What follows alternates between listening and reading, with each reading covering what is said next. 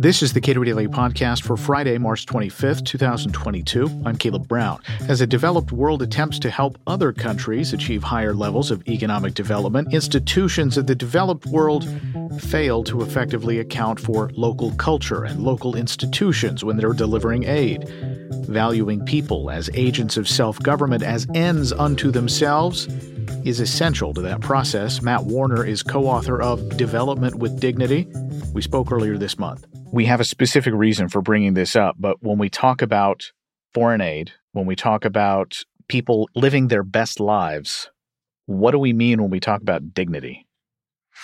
Well, I think what's useful about the term dignity, in addition to measures of economic success or even measures of freedom, which are obviously both very important, is dignity helps us understand that there is something about each individual that has value for the system.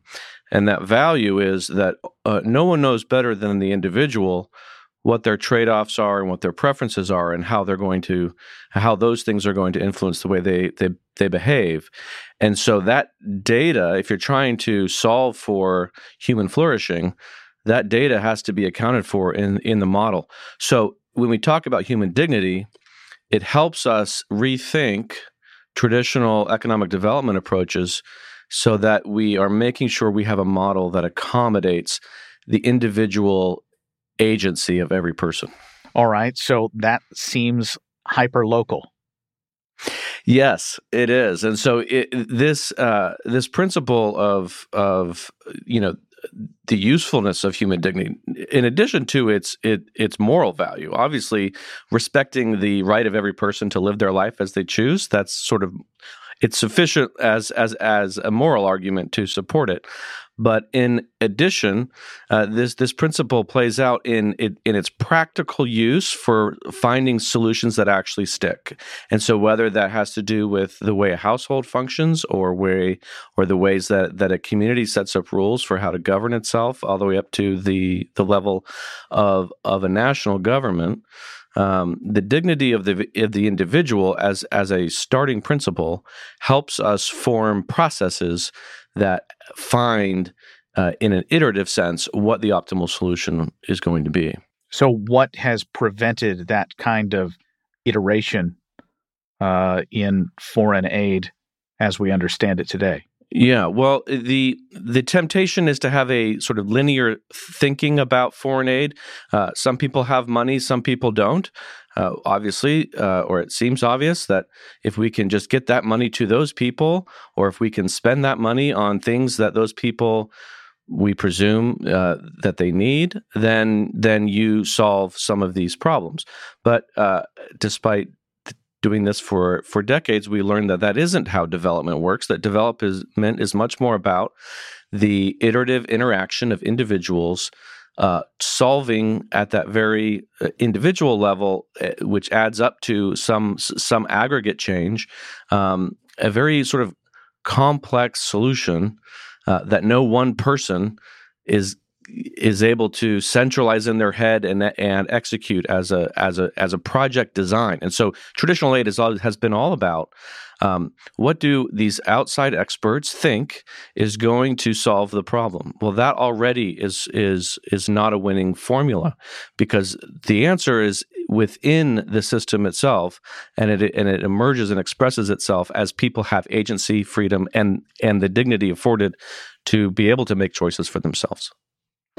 You said spend the money on what we presume these people need. And that just seems to go to the core of our misunderstanding of foreign aid more generally.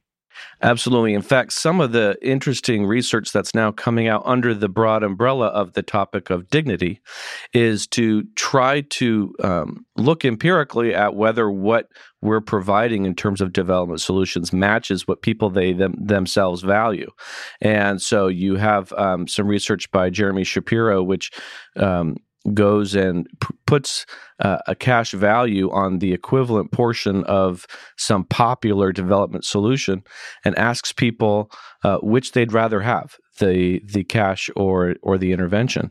And even in cases where where they get the thing that they value, they prefer the cash, or they tend to prefer the cash anyway. And sometimes that can be used to support another popular idea in development, which is to just do cash transfer. That certainly has appeal as a comparison to alternatives that are much more paternalistic and thinking we know what people need. But what all of this really tells us is that it's very difficult, if not impossible, and also not really needed to try to figure out as outsiders what other people need. Much better to just get the system right, meaning create an environment, a set of rules that allow people to express their preferences and have the freedom to do so that they can attain what it is that they themselves feel like they need in real time. And the other interesting aspect is that as we've learned that, okay, getting the rules right, meaning, the institutional framework can make a big difference. Even that is not something that outsiders should take too strong of a leadership role on, because the nature of strong, sticky institutional change, getting the rules right in context for that place, is also something that should reflect the choices and preferences of the people who will be governed by those changes. You and I have talked about this a number of times, the outsider mentality when it comes to foreign aid and promoting development in some of the more impoverished places on Earth. What have been if we had to evaluate costs and benefits as broadly as we can, what would you say are the costs and benefits of the current approach, which is drop the things into these communities, into these countries that we think they need, whether or not that's what they actually would prefer? Well, one of the tempting things as the development community has gotten smarter about moving away from things like, okay, it's just capital infusion. People need capital. No, it's more complicated than that. Well, they need good institutions. Well, then we've learned that if we bring institutions as though they're these things that can be taken from one place and copycatted somewhere else, that also is a denial of the dignity of the people to choose the systems that will govern them. And in a practical sense, it's also a denial of the utility of idiosyncratic institutional frameworks that will function best there. And so the reason why this is important as today we think about getting the institutions right, our book includes, my co-author Tom Palmer and I update some of the data on this debate and development between autocracy and democracy. And what the data show is if you're a betting person and you want human flourishing, you better choose democracy over autocracy. And the reason why that matters is that getting the rules right is not so simple as saying, well, if I were king for a day and I know that liberal democracy is the best way to ensure human rights and human flourishing, then don't worry, I'll come in as king for a day and I'll set all the rules and I'll make sure that you have the right kind of system.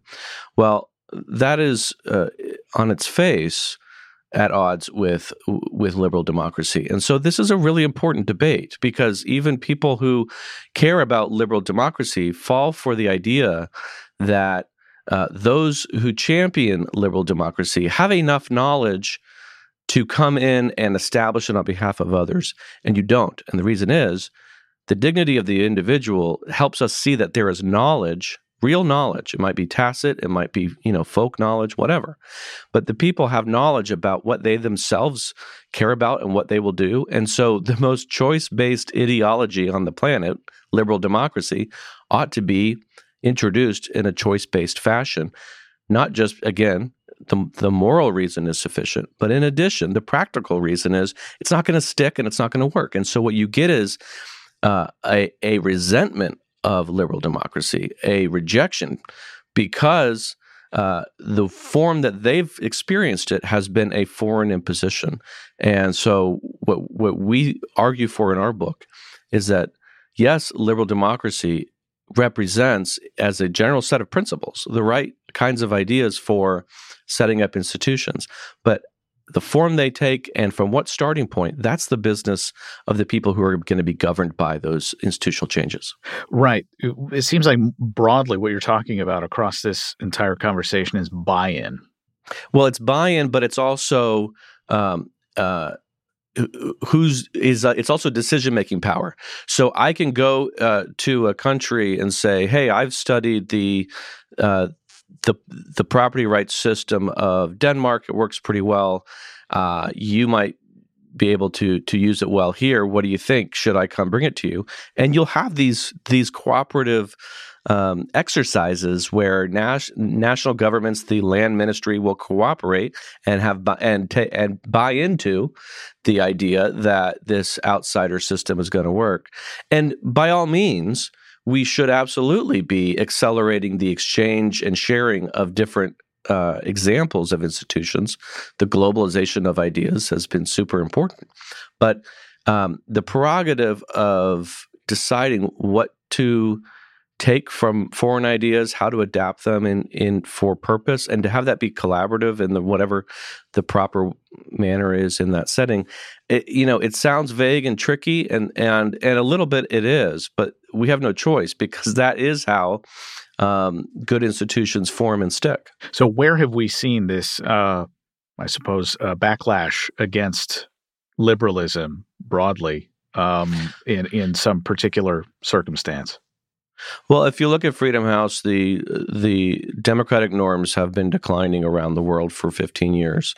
This is very alarming. Of course, even prior to the horrific decision by Putin to invade Ukraine, we were worried about some of the rise of authoritarian populism and some of the rotten fruits that come from that across Europe and in other places, and in the United States.